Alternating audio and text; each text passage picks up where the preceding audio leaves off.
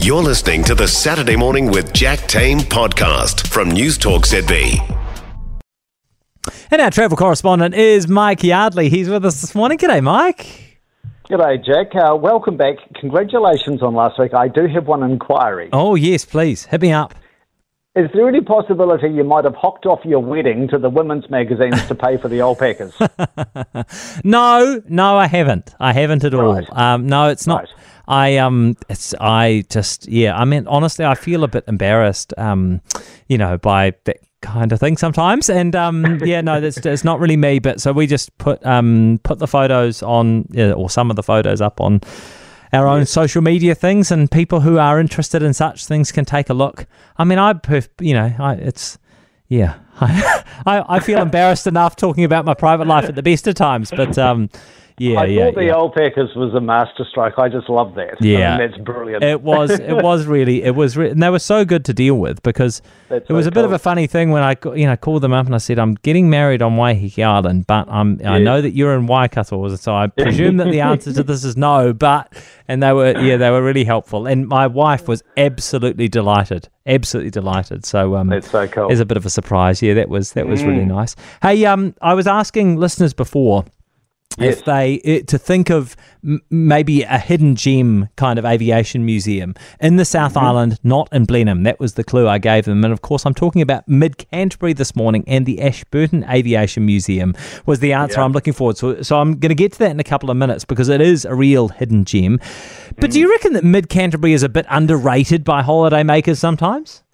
Yes, I do, Jack. I think it would be what Americans would call a flyover state. Yeah. Because most travellers, if they're in Christchurch heading down to Tekapo or Mount Cook or, further down to Queenstown, they will drive through Mid-Canterbury, but a lot of people won't necessarily stop. In fact, I've been looking back. In the 12 years we have been talking travel on Saturday mornings, Jack, we have never profiled what Ashburton and its surrounds has got to offer. So we're making history today, Jack. Is that right? We've never done it and I feel a bit embarrassed because the Tame family stock traces its roots back to Ashburton, back to Mid-Canterbury. So, when I say that, I mean that's where my dad was brought up. So there you go. Yeah. I used to spend a lot of time in Ash Vegas. Nice. So tell us first of all then about Dirt Bandits. Look, if you're up for an off-road rush in Mid-Canterbury, the place to go is Highbank, which is close to Methven. They've got this striking riverside location by the Rakaia River, and it serves up the most rollicking, purpose-built UTV playgrounds. These guys, they are actually getting a bit of a cult following, Dirt Bandits, so they use Can-Am Mavericks.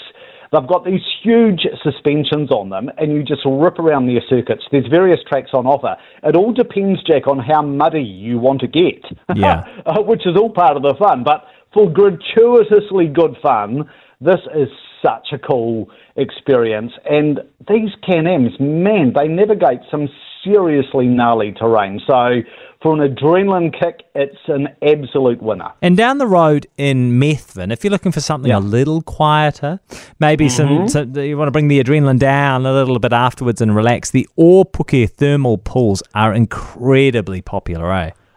They have been a runaway success since opening 2 years ago. And interestingly, they were heavily supported by the Provincial Growth Fund. So I'm sure the Prince of the Provinces would point it to Ōpuke as a star specimen. Shane Jones was heavily involved in getting them the moolah. But guest demand continues to outstrip all expectations. I was there in December. There were so many internationals there, Jack, which was really interesting. Yeah. And the thing about the thermal pools is it's actually helping transform Methven's perception as not just a ski town, but a year-round tourist town. And those tranquility pools, they are the best of the lot because that's like the adults-only zone. Yeah. And they've created this interconnected sequence of pools, and they've got like starlit caves in between the pools. Yeah. And then you've got the adults swim-up bar, which is the most amazing experience because it's not just a matter of ordering up a drink. They will set afloat in the pool all manner of meals in surprisingly sturdy baskets. I had Eggs Benedict while I was I had Eggs Benedict in a basket while I was basking in a toasty 38-degree hot pool. Was that nice? It was fantastic. Was it? Because I feel like I feel like there's a real clash of kind of senses happening with that in that picture. Maybe I just need to try it. I've never tried it before, but I feel like would I eat dinner in the bath? No, I think that would feel weird. So but you reckon it's good? It does sound weird. Yeah. Well, maybe what saved me, Jack, is when I was there in December, there was this dramatic hailstorm in Methven. So the entire pool complex was sort of cast into this winter, sort of theatrical winterscape. So you're having Eggs Benedict with hail all around me on the ground. It was just fantastic. Oh, man, okay. It sounds like it's worth a crack. What about a culture fix in Ashburton? Yeah, a couple of things. There has been a lot of development in Ash Vegas lately, and if you've been through town in recent months, I'm sure people have noticed the new Civic Centre that's taken shape. So this is a massive build in the heart of town. The Ashburton Art Gallery and Museum, they are now housed in the same building, and they've got all sorts of really interesting nuggets. For example, one of our best children's book authors and illustrators, David Elliott, he's got his permanent collection based there, and they've been hosting some really good exhibitions. So if you're rocking through Ashburton in the next couple of weeks, they are currently hosting Suffrage and Stitches. Yep. So that's that 300-metre long textile work. I think it's got about 500 individual panels, and that represents the length of the main petition that Kate Shepherd presented to Parliament about 130 years ago. It's a really interesting exhibition. Any quirky exhibitions?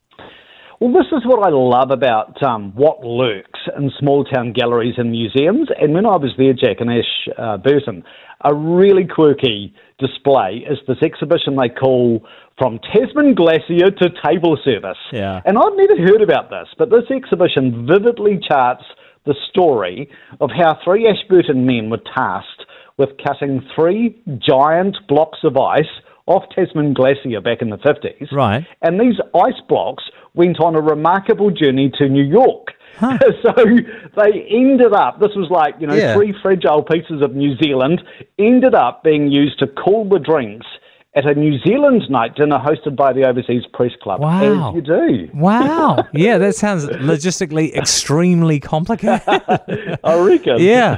And we talked about the hidden gem. Give us the details. The Ashburton Aviation Museum. This is like the ultimate men's shed on Avgas. It is just extraordinary. They've got about 30 aircraft on display, including a complete set of every aircraft previously flown by the Royal New Zealand Air Force. You can see like the Vampire FB5, the de Havilland Vampires. I love those planes. Canberra B-2 bomber, the Strike Master, the Skyhawk. They've also got the only British HS Harrier jump jet GR3 in the Southern Hemisphere. And the museum turns 50 this year. But what is so good about the museum, it's intimacy. There are no roped off sections. So you can get under the planes, you can get right next to the planes. I just love that. So have fans rejoice. That sounds amazing. Okay, I've got one other tip to add. Actually, 1.5. So first of all, if you are visiting the area, you've got a bit of time on your hands, well worth going through the Rakaia Gorge, just for a beautiful, it's an amazing, stunning part of New Zealand. And if you feel like a hike, and it is a hike, don't fool yourself. It's not just an easy little 2-hour walk. Climbing Mount Somers is an incredibly rewarding climb because you go through the different kind of layers up into the kind of subalpine scrub in New Zealand, and you get some amazing views from the peak of Mount Somers across the Southern Alps through to Aoraki Mount Cook. It's really beautiful. It's a proper day hike. You need to be prepared, so you need to look up all the details for that. But I reckon Mount Somers is one of the most challenging and rewarding day hikes in New Zealand. So if you got an opportunity, do that and then go to the hot pools the next day, I reckon. Or later that night, perhaps. That's true. Also, Jack, you can reward yourself at the Mount Somers General Store with their knockout ice cream. Yeah, their ice creams are famous, eh? Yeah, absolutely. Oh, so good. Thank you, Mike. That is Mike Yardley, our travel correspondent. All of his tips for unearthing the treats of Mid-Canterbury will be up on the News Talk ZB website.